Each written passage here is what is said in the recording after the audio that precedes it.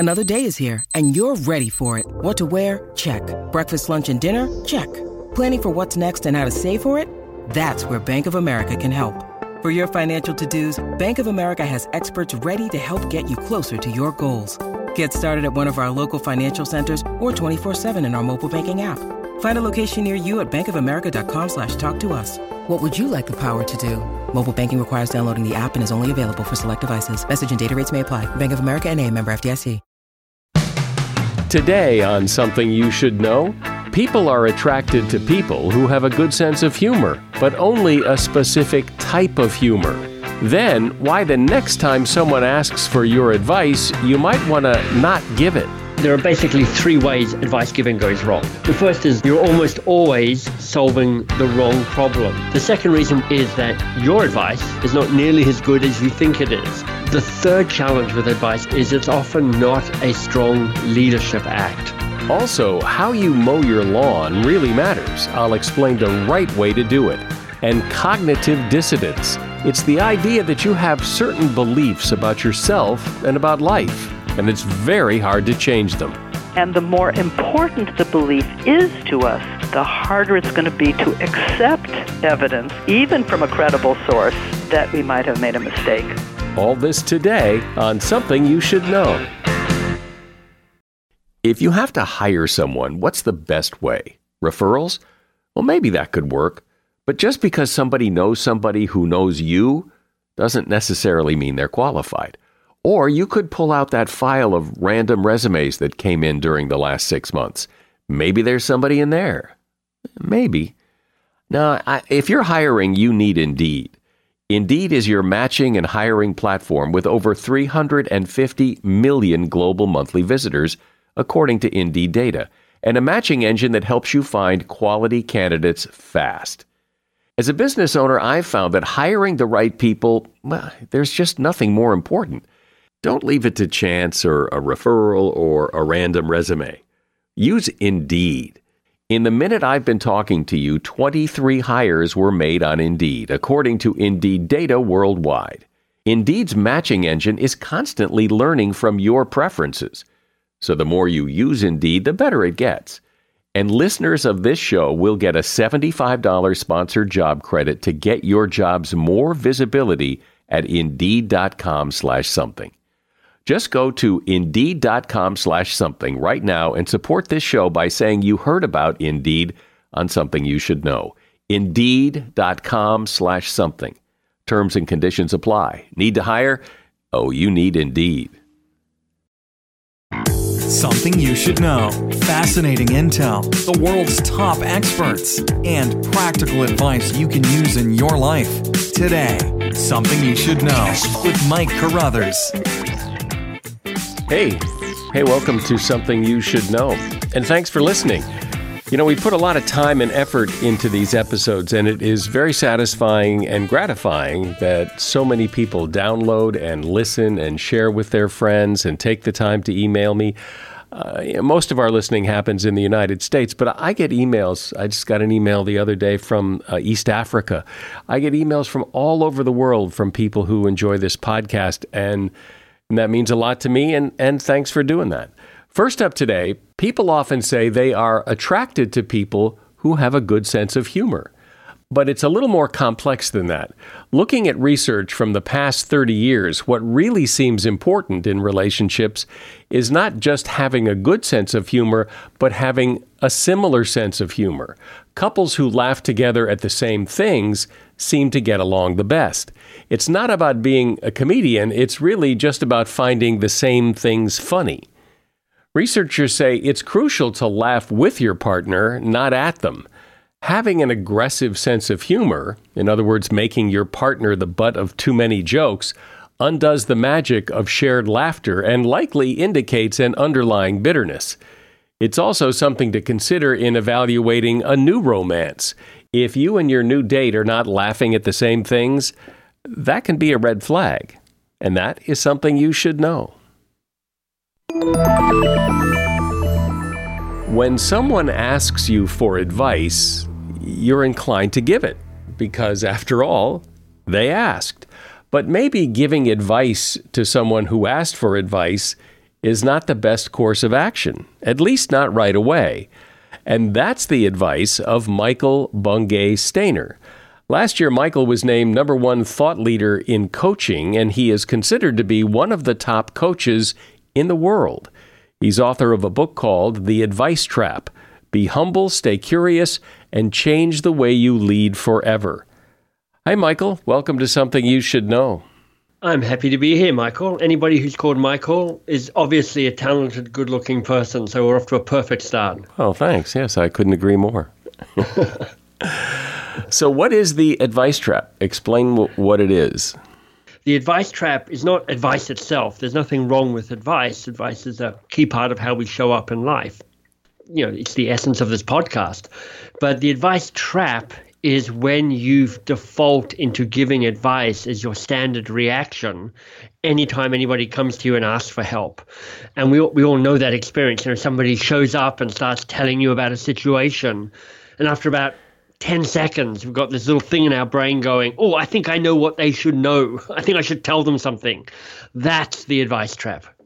It seems as if, though, if somebody asks my advice, well, they're asking for my advice. I should give my advice because they asked. If they didn't want it, they wouldn't ask. There is a perfect place for advice, and that might be what this podcast is, which is like when you need to find out, you know, anything from the advice trap to what a mushroom is, this is the place to come. But it's the default response that kills you, because there are basically 3 ways advice giving goes wrong. And I'll just list them off quickly for you. The first is this. You're almost always solving the wrong problem if you think that the first challenge that they show up is the real challenge. Because the first time somebody's sharing something with you, it's almost never the real challenge. It's their best guess. It's a stab in the dark. It's a early hypothesis. But the first challenge is really never, or very rarely, the real challenge. The second reason where advice goes astray is that your advice is not nearly as good as you think it is. And we've got these cognitive biases in our brain that are there to convince us that our advice is pretty awesome all of the time. But truth is, your advice is not quite as accurate, as up-to-date, or as useful as you hope it might be. But even in a perfect world, if you know what the challenge is and you've got really clear what the problem is that needs to be solved, and even if you've got a stonkingly good piece of advice to offer up to that, the third challenge with advice giving is it's often not a strong leadership act, because you have this crossroads, and you can either be the person who gives them the answer and in doing so sends them away with a good answer to solve the problem, and also sends them away with a subtle or not so subtle message, which is come to me all the time when you have a problem, and my job is to give you the answer. Or you have the opportunity to say, look, let me help you figure this out, so that not only do we get a good answer, but you walk away going, I feel more confident and more competent and more self-sufficient and more creative, and I'm better able to do stuff on my own. And so there's a level at which this kicks in, because, you know, if somebody pulls up next to me when I'm walking my dog and says, can you tell me where Main Street is? Yeah. I'm just going to tell them where Main Street is. I'm not going to go through thinking about these 3 problems with advice giving, because my advice is going to be pretty good. And it's going to get them on their way. It's not going to make them feel more confident or anything else. It's just, how do you get to Main Street? So we're talking about things a little more complex than that. On one hand, you're right. I mean, there are plenty of times where there's an obvious answer, a question asked, and there's an answer just waiting to be given. And just because you said, you know, tell me where Main Street is, I've literally had this moment where somebody said to me, hey, Michael, how do I get to Roncesvalles Avenue, which is the main street close to where I live in Toronto? And I was just on the cusp of telling them, and I said, hey, well, what are you after exactly? And they said, well, I'm actually after this shop, the blah, blah, blah. And I'm like, you know what? There is one on Roncesvalles, but there's one just around the corner from here, and your best bet is actually just to whip around there and go to that alternative branch of the same shop instead. So even with something as obvious as tell me how I get to Main Street, there's a case to be made for saying, hey, just stay curious for 10 seconds longer, 15 seconds longer, because in asking how do I get to Main Street, they've already gone, the solution to my problem is on Main Street. And sometimes they're right and sometimes maybe not so. Yeah. Okay. So if giving advice isn't the answer, what's the answer? The answer is to stay curious a little bit longer. And I'm not talking, a week or a day or an hour even. I'm saying, look, in a conversation, if you're in that kind of conversation what we're talking about here, see if you can stay curious an extra 2 minutes. And just before you rush into advice, when you feel your advice monster looming up out of the dark and you think to yourself, I've got a good answer for them. I need to tell them what's going on. If you can just say, look, I'll just ask another question or 2 minutes, and I'll see how the conversation changes and evolves if I can stay curious a little bit longer. And so how do we know that's better? How do we know that your way is a better way? There's just quite a lot of research that says that curiosity is a powerful behavior, in a kind of formal leadership way, but just as a human-to-human way in all walks of life. But, in organizational life, there's research that says the rush to try and solve the first problem is almost always a dangerous rush. Because almost always, if you think that the first challenge is the thing that needs to be fixed, you're often kidding yourself. I mean, lots of people have heard of the 5 whys and that way of getting to root cause analysis and the power of that. Why did that happen? But why does that happen? But why does that happen? And even though that's a formal strategic planning process, it turns out that same curiosity is powerful on a day-to-day basis, which is to say, look, if you have a conversation that's driven by curiosity, so you do a better job at figuring out what the real problem is, you do a better job at figuring out what the better answer to that problem is, and you do a better job at empowering the people around you so that they feel more able to solve these problems by themselves, well, then that's a win for you and it's a win for them. And, in an organizational context, it's a win for your organization and your team as well. And so when somebody comes to you with one of those kinds of questions that you would normally respond with advice, how, for example, might you respond specifically, word for word? Like how do you do what you're talking about in a very granular practical way? Yeah, sure. So here's a classic one. I'll give you an exact script. You come to me, Michael, and you say, "Hey, Michael, how do I do X?" And of course, there's no stronger call to action and advice giving when somebody goes, "Hey, Michael, how do I do this?" Because it's just that, that your whole body is leaning forward going, they actually want me to give advice here. So it's the responsible thing to do to tell them exactly what they're asking for. So here's your script. You go, "Hey, Michael, great question. And you know what? I do have some ideas on how you can do X. But you know what? Before I give you my ideas, I bet you've got some thoughts of your own. What's the first idea that you've already got?" And I will promise you that 99 times out of 100, they will have an idea. They'll already have a first stab, a best guess at what they could do. And what you do is you nod your head and you look interested and engaged and you go, "Great, that's a nice idea. I like it." And then you go, "And what else? What else could you do?" And they'll actually have a second idea, a second thought. And then if you want, you could go, this is terrific. Is there anything else you could do? And that question, "and what else?" which is in my previous book, The Coaching Habit, I say this is like the best coaching question in the world because it just means that you squeeze the juice out of any question, out of any situation. You go, "And what else? And what else? Is there anything else?" And at the end of that, if you still have an idea that you want to share, you go, "Look, these are great. I love the ideas you come up with so far. Here's what I would add. Here's what I'd put on the table. And maybe there's something useful there as well."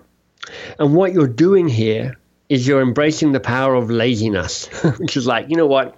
I've got an idea, but my job is less about being the person who comes up with the fast, not always great advice. It's about creating the space for the other people to have their ideas and make sure that they walk out the door with the best possible solution to whatever the challenge is.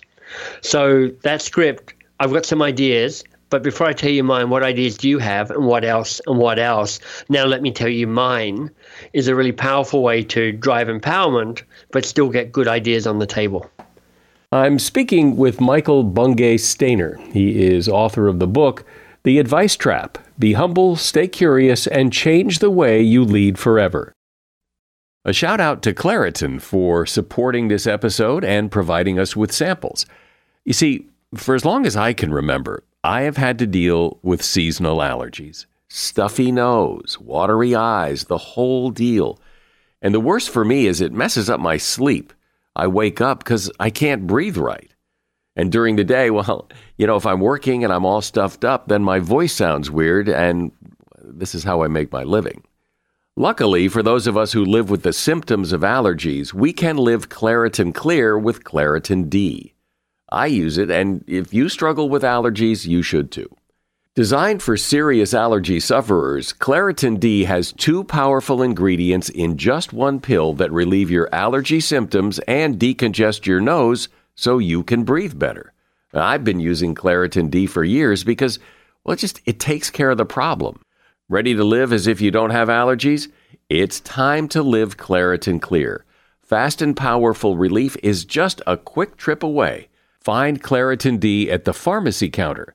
Ask for Claritin D at your local pharmacy counter. You don't even need a prescription. Go to Claritin.com right now for a discount so you can live Claritin Clear. Use as directed.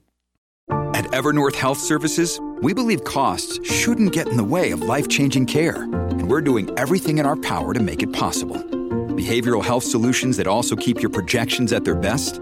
It's possible. Pharmacy benefits that benefit your bottom line? It's possible. Complex specialty care that cares about your ROI? It's possible. Because we're already doing it. All while saving businesses billions. That's Wonder made possible. Learn more at evernorth.com/wonder. So, Michael, do you ever worry that people will think, hey, let's go ask Michael. He's probably, he knows about this. Let's ask him. And people would say, oh, no, you don't want to ask him. He is going to squeeze the juice out of it. It's going to take This is going to take 45 minutes, and he's going to make you squirm to get the answer yourself. Let's go ask somebody else. Sure. The only thing I worry about in all of that is if they say that's going to take us 45 minutes. Because if somebody says, look, I can either go to Bob down the hallway and get an answer in 2 minutes, or I have to go through some sort of elaborate process with Michael and it's going to take 45 minutes. Well, obviously everybody's going to go to Bob. But my standard on it is this, Michael. If you can't coach somebody in 5 minutes or less, you don't have time to coach them. So speed is of the essence. Now, here's what I'm trying to do with the people I work with. I don't try and be tricky about it. I don't try and be kind of Wizard of Oz, hiding behind the curtains, manipulating the conversation. I'm just really explicit about it. I'm like, you know how we work. I want to make sure you get a great idea. But before I give you my ideas, I'm always going to ask you for your ideas first because I trust you. And I think you're smart and competent and you can get stuff done. So what do you got? What ideas you got? What do you think the real challenge is here for you in all of this? And if you have a commitment to that other person, if you're willing to help them learn and grow, if you're willing to say, part of my job as a leader is to trust you and help you become a better, smarter version of yourself, but to do it in a way that still gets the work done and doesn't take 45 minutes of lying on a therapist couch in my office, then you've got to find that blend between the two of them. Companies like Microsoft and Salesforce and Google have taken these strategies and are using them to change their culture, the way they do work, because they've just found that it just doesn't work to be the person who feels like you have to have all the answers and you have to tell your people what to do. You don't have all the answers. The answers you do have aren't nearly as good as you hope they'll be. It's not scalable, and you spend your whole time keeping your people disempowered because they're like, what's the point in me coming up with an answer? I'll just get trumped by Michael's answer. So you shoot yourself in the foot if you become that person who always has to be the person with the answer. Well, I can see that. That makes a great deal of sense in a lot of cases. And what's sounding clearer and clearer to me in what you say is you just have to be really good at figuring out when to pull this out of your quiver and when to just answer the question. Yeah, and here's what I know to be true. We all have overdeveloped advice-giving muscles. Like we're all pretty damn good at that. There's nobody going, I just don't give enough advice in my life. Everybody gives a lot of advice. Most of it goes unheeded. The stuff that goes heeded often isn't as helpful as we all hope it will be. This power to stay curious a little bit longer is something that can become an everyday leadership act, an everyday leadership behavior that really can shift the way relationships are built and work is done. But to your point, Daniel Goleman 20 years ago wrote an article for the Harvard Business Review called Leadership That Gets Results. And he says, look, great leaders know how to use all 6 different styles of leadership. And most leaders only know how to use 2 or perhaps 3 of those leadership styles. Coaching, being more coach-like, was one of those leadership styles. It was the least utilized of all the leadership styles. So to your point, it's about just trying to rebalance your behavior so you're building curiosity into more of your day-to-day actions. Because sometimes you have to not get people to answer the question. You have to teach them how to do something and then let them go. But if they don't have the fundamentals, asking them what they think is kind of a big waste of time.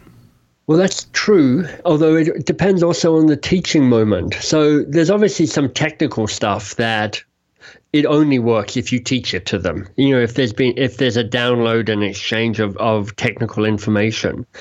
But there's a lot of evidence to say the best learning process is actually to start people trying to figure stuff out themselves, even if they're starting from a place of almost knowing nothing, because people make quite a lot of progress and deepen the sense of ownership and deepen the sense of curiosity if they're learning from starting from scratch. When I am running my training courses around coaching skills, I actually start people practicing coaching before I've taught them anything. And there's this kind of look of incredulity in the room when I start doing this, because they're like, wait, you haven't taught us anything yet. What are we doing here? And I'm like, yeah, but let's see how it goes when you don't know anything and see what you learn immediately. And then I can start layering in teaching based on your experience of it so far. So to your point, obviously there's a place where you're like, you know what, here's the technical specifications, let them give them to you, because there's no point in you trying to figure this out. But in a lot of stuff, actually, even if they don't know something, it's still worth them having a go. Yeah, well, but it can also be frustrating, too, if you don't have the fundamentals to solve the problem and people are telling you to give it a shot. And I was thinking back as you were talking, when I was in high school, and math was not my big subject, but my dad was very good at math, and he would try to help me with my homework, and he would do what you're suggesting. He would say, well, go ahead and give it a shot. And it was so frustrating because I had no idea, and I couldn't get from 0 to 1, and then he would have to show me how to do it, but we weren't going to go very long with me trying to do it myself. Right. So it is just the point you were making earlier on, which is like it's finding the balance and going, is now the time for me to share the advice, to teach the lesson? And this kind of comes around nicely around where we started, which is, well, what's the advice trap? The advice trap isn't advice. The advice trap isn't teaching. The advice trap is when giving advice becomes your default response to every situation. And that's what a lot of us have, and that's the behavior we're looking to break. I wonder why we don't do this more naturally, why we kind of didn't evolve to teach people, the old, give a man a fish and you'll feed him for a day kind of thing. Why we don't do that normally? Yeah. There's an answer there that combines both nature and nurture. So the nurture side is that we live in society which rewards people all the time for passing the test, for having the answer. When your kid is passing the math test, it just matters in the end that they know that 8 and 8 is 16. It doesn't always matter if they understand the principles of that. So through school, through our early career, we're always encouraged to be the person that knows your stuff. Will you pass the exam, whether it's a literal exam or a metaphorical exam? But there's a biological reason as well, which is, we, in our amygdala, this kind of lizard brain, as it's so called, it's one of the oldest parts of our brain and sits on the top of our brainstem there at the back of our head. it in an unconscious way reads our environment 5 times a second and asking, am I safe here or am I at risk? It's very much primed to help you survive. And one of the things that it's looking for and dislikes is uncertainty. It's always going, look, if I know what's going to happen, I feel safer. And if I feel safer, I'm more likely to survive. And if I'm more likely to survive, that's the purpose of my DNA, which is to survive so the DNA can continue on down the line. So we have a way that we're trying to unlearn some primitive behavior, primitive instincts, to say, look, when you stay curious, you actually put yourself in a place of unknowing a little bit longer. And there's one part of us that goes, why would I do that? Aren't I at risk? But the truth is, in our more civilized times, that place of curiosity, that opening up of possibilities, it's what allows us to start creating our future. And so I think the next time somebody asks me for advice, I'm going to really try and stop and not offer it and try your way and see what happens. Michael Bungay Stayner has been my guest. Michael was named the #1 thought leader in coaching last year, and he is considered to be one of the top coaches around. His book is called The Advice Trap. Be humble, stay curious, and change the way you lead forever. And you'll find a link to that book in the show notes. Thank you, Michael. My pleasure. Thanks for having me. When you need mealtime inspiration, it's worth shopping Kroger, where you'll find over 30,000 mouth-watering choices that excite your inner foodie. And no matter what tasty choice you make, you'll enjoy our everyday low prices, plus extra ways to save, like digital coupons worth over $600 each week. You can also save up to $1 off per gallon at the pump with fuel points. More savings and more inspiring flavors make shopping Kroger worth it every time. Kroger, fresh for everyone. Fuel restrictions apply. As a listener to Something You Should Know, I can only assume that you are someone who likes to learn about new and interesting things and bring more knowledge to work for you in your everyday life. I mean, that's kind of what Something You Should Know is all about. And so I want to invite you to listen to another podcast called TED Talks Daily. Now, you know about TED Talks, right? Many of the guests on Something You Should Know have done TED Talks. Well, you see, TED Talks Daily is a podcast that brings you a new TED Talk every weekday in less than 15 minutes. Join host Elise Hu. She goes beyond the headlines so you can hear about the big ideas shaping our future. Learn about things like sustainable fashion, embracing your entrepreneurial spirit, the future of robotics, and so much more. Like I said, if you like this podcast, Something You Should Know, I'm pretty sure you're going to like TED Talks Daily. And you get TED Talks Daily wherever you get your podcasts. If you think about it for a moment, you can probably recall, without a whole lot of trouble, something you've done in your past that was wrong, or lacked judgment, or was foolish. And rather than admit you were wrong, or lacked judgment, or were foolish, you justified what you did. You reconciled what you did with the fact that you're a decent person. That is cognitive dissonance in action. It's hard to admit when you do something dumb when you don't, in fact, think of yourself as dumb. It doesn't line up with your beliefs about yourself, so you justify it to reconcile it. And we all do it. It's interesting that we do it, but there are more important consequences to it as well.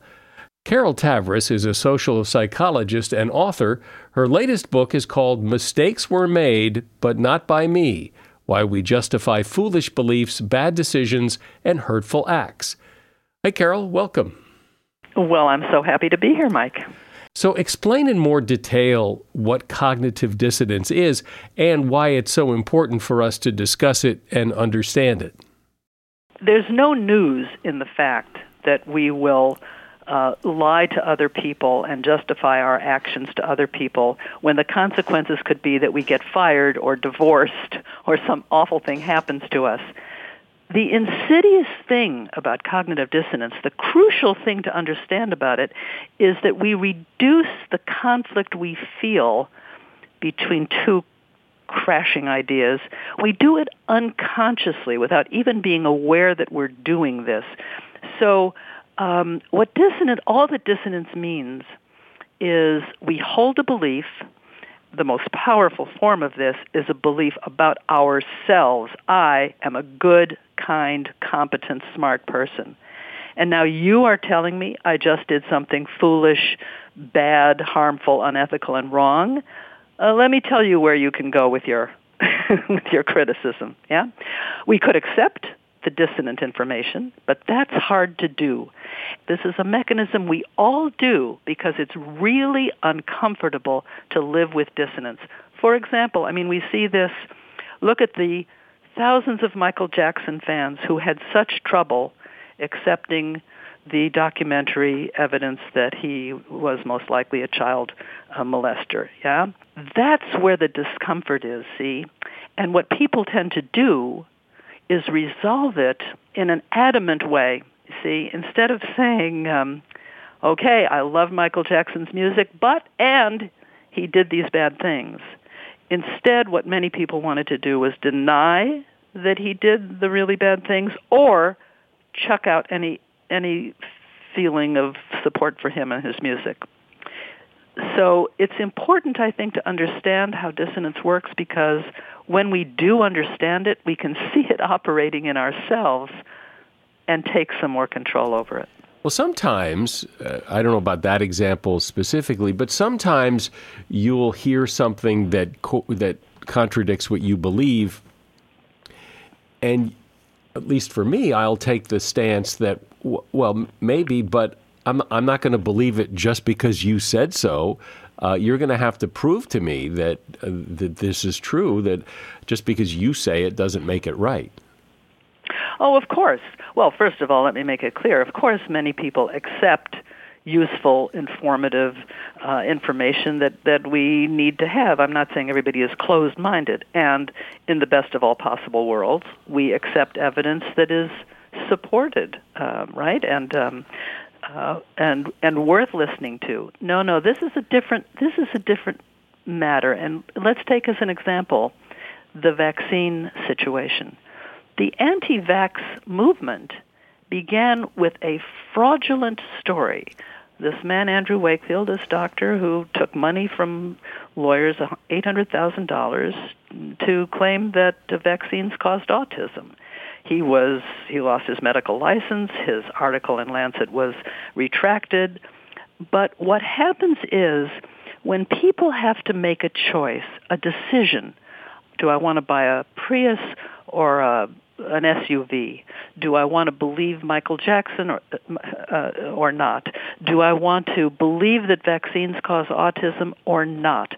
The minute we make a decision, we will now be motivated to keep our beliefs in harmony with the decision we made, and to minimize or trivialize, overlook, forget any information that is discrepant or deviant. So it would be nice to think we were all open-minded, and we are open-minded before we make a decision, before we commit ourselves to a belief.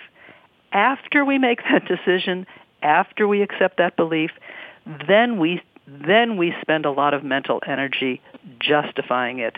And the more important the belief is to us, the harder it will be for us to change our minds. The more effort and energy, attention and time we have put into justifying that belief, the harder it's going to be to accept evidence, even from a credible source, that we might have made a mistake. And we see this is what has happened with the anti-vax movement.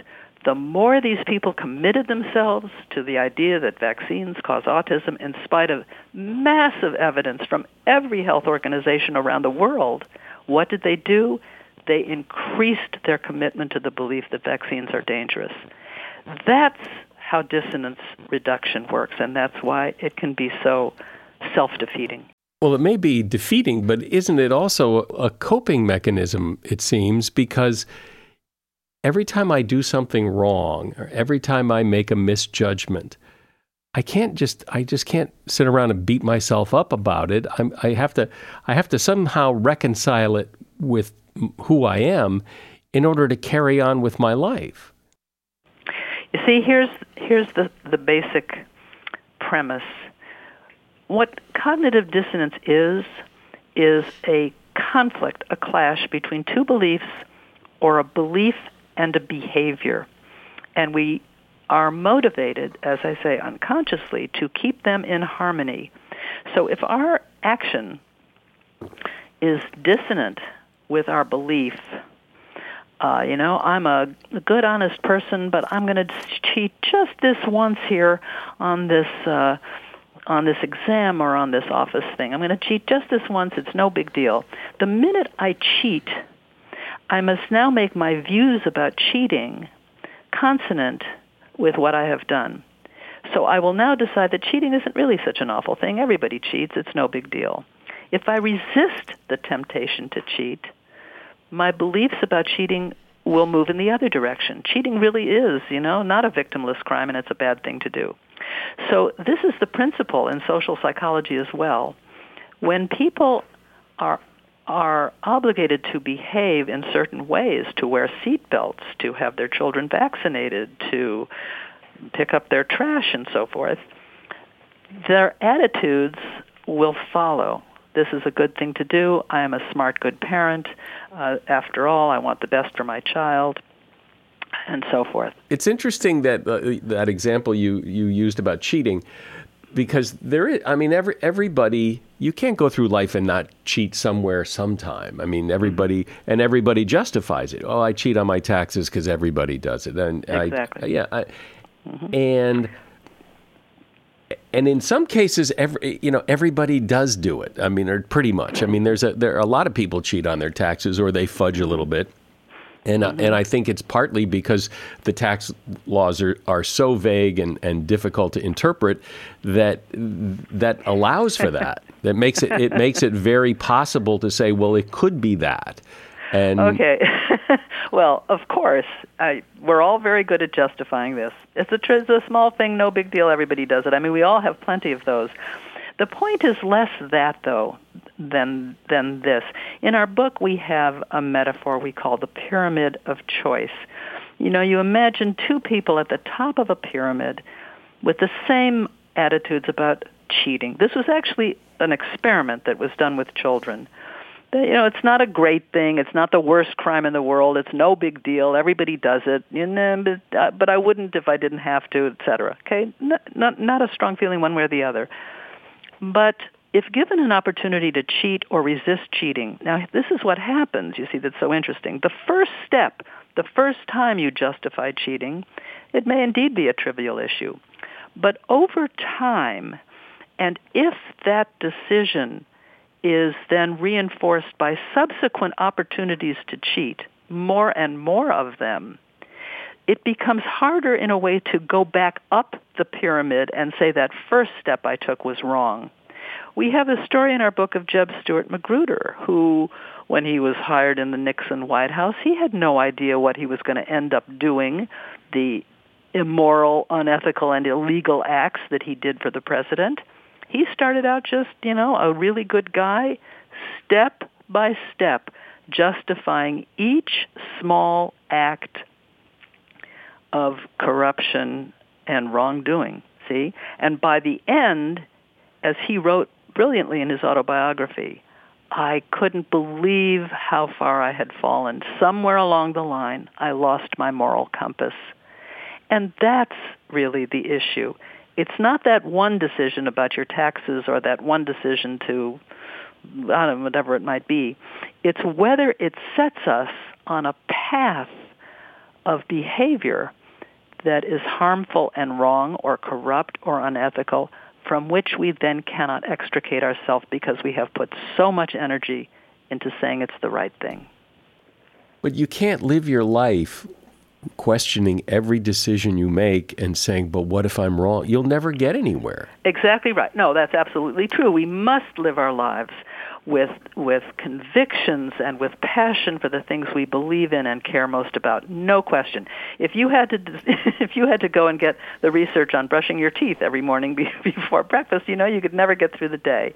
No, that's absolutely true. We all live according to our beliefs and convictions, and we must. The challenge is the wisdom of holding those beliefs lightly enough so that if better evidence comes along, we will be able to change our minds. How many doctors continued to practice radical mastectomies on their patients with breast cancer long after the evidence showed that lumpectomy was just as effective and not disfiguring? See? That's where you don't want doctors to change their minds every 2 minutes.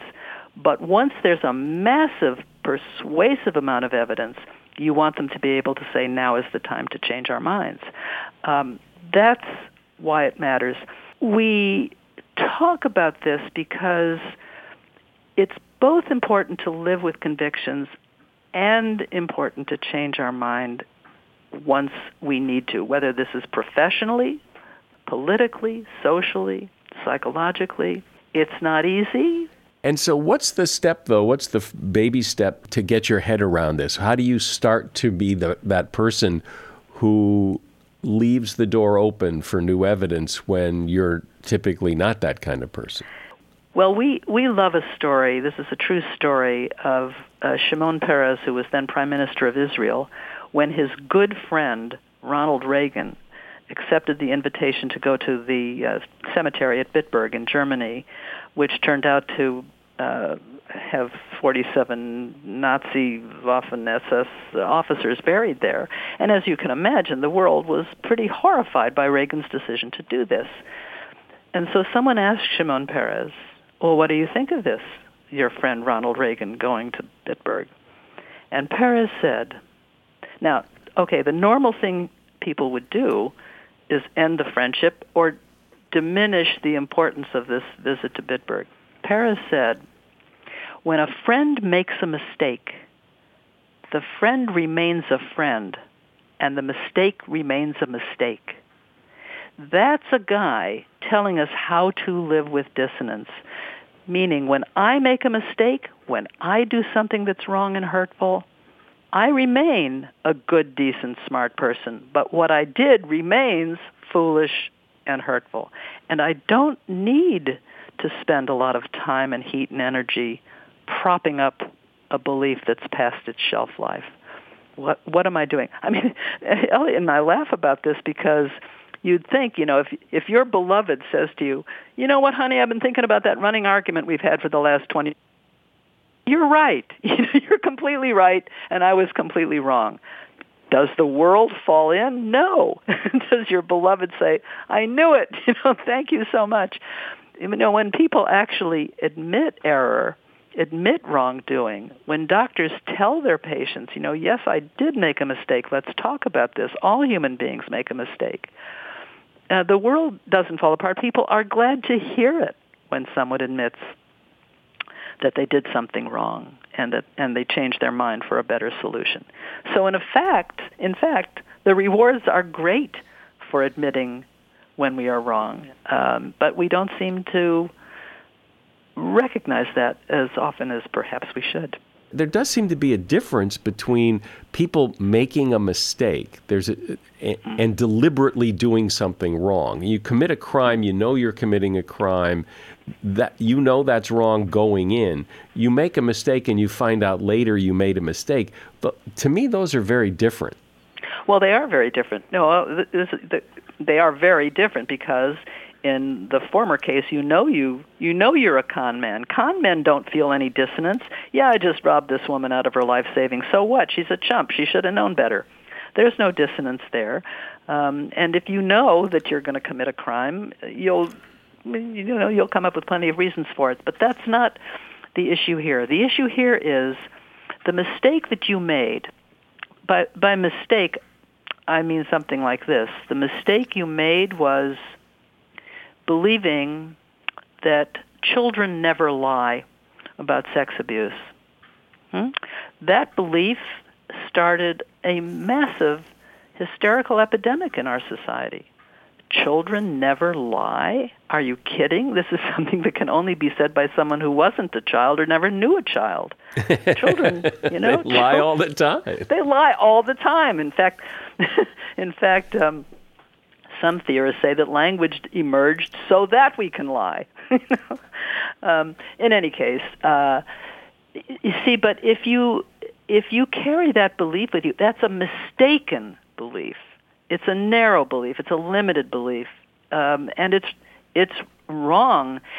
And children don't have to lie in the way adults think about lying to be wrong. It's the same with any adult who, we see this in our society today. Think of the dissonance people feel when a woman makes an accusation or a man makes an accusation, and we're supposed to believe them unquestioningly. But you don't have to be lying to be wrong. You can be misremembering. You can be confabulating. You can be influenced by people around you to be wrong. But when we hold a rigid belief, then it allows no exceptions. And what happens over time is that a person can get backed into a corner of throwing more and more defensive self-justifications on that belief till the point where they finally can't back out of that corner at all. That's what we mean by a mistake, not a crime, not a simple mistake that you know at the minute you do it, you made a mistake, but a belief you hold that really you should be modifying by now. And when you modify it, when you realize, hey, well, I guess children do lie and mistakes were made and people got hurt, but you still need to carry on with your life and not feel horrible every moment of every waking day for the mistake you made. You somehow have to reconcile, I made a mistake, but it doesn't mean the end of the world for me because, what good is that? No, exactly right, Mike. That's exactly right. Remember, here's Perez. When I make a mistake, I can remain a good, kind, good person, but what I did remains a mistake. So the task for us is to admit and accept what we did wrong or what belief we held that was wrong, get it, understand it, not just throw it overboard in 1 second, well, I'm fine and this is no big deal, but live with it enough to understand what was wrong with what you thought and did. Accept the harms that you might have caused for others. And then indeed, the point is not to dwell on it forever. The whole point of cognitive dissonance reduction, the fact that we do reduce dissonance the way we do, is precisely so that we don't have sleepless nights. Everybody knows about buyer's remorse and what a miserable feeling that is. And the goal is not to live your life beating yourself up over regrets, over choices that were wrong, over decisions that turned out to be foolish, or so forth. No, I completely agree with you. Dissonance reduction is what lets us sleep at night. But sometimes a few sleepless nights are called for so that we don't throw away the chance to learn what we were doing that was wrong and to make some amends for it. We tell a story in the book of a young man who was texting and driving and got into a terrible car accident and caused the death of the driver in the other car. So that young man could have just said, there's no problem with texting and driving. Everybody does it. It's okay. And, it was his fault, and it's not a big deal. And at his trial, he heard the evidence of the scientists talking about how distracted texting is like driving drunk, blind drunk. You just are setting yourself up for an accident. And as this accumulated scientific evidence hit him in the head, he said, holy cow, look what I've done. Look what I've done.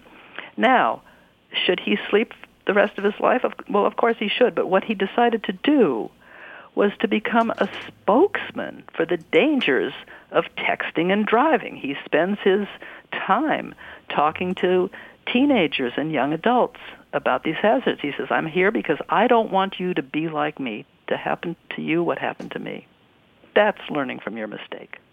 Well, it's interesting that this is something everyone does. We all do it. We all justify our actions and reconcile it. And yet we don't talk about it much. But we just did. Carol Tavris has been my guest. She's a social psychologist and author of the book, Mistakes Were Made, But Not By Me, Why We Justify Foolish Beliefs, Bad Decisions, and Hurtful Acts. There's a link to that book in the show notes. Thanks for being here, Carol. Thank you, Mike. So how do you mow your lawn? Do you go side to side, front to back, or perhaps you go diagonally? Well, actually, it's best to do all of those things. When cutting the grass, you want to switch up the routine, not just for kicks, but for your lawn. Cutting the grass in the same pattern every time trains the grass to grow in one direction. Over time, that flattens the grass, and who wants flat grass? So the next time you mow, give the neighbors and your grass a thrill and take an alternate route. If you use a lawn service, go ahead and request that they alternate the pattern. With all those lawns and tight schedules, many of them are also prone to fall into a routine. And that is something you should know. We love ratings and reviews on Apple Podcasts or wherever else you listen. Just take a moment, give us a rating and review. It helps. I'm Mike Carruthers. Thanks for listening today to Something You Should Know. The Bigger Pockets portfolio of podcasts are worthy of your investment. We're having a real conversation as real estate investors. New episodes available every day. It's important to buy where it makes money and not necessarily where you want to travel to. Bigger Pockets, On the Market, Rookie Real Estate, or Money Podcast. The purpose of flipping is to create more cash so then you can reinvest into other types of properties. The Bigger Pockets Podcast on YouTube or wherever you listen.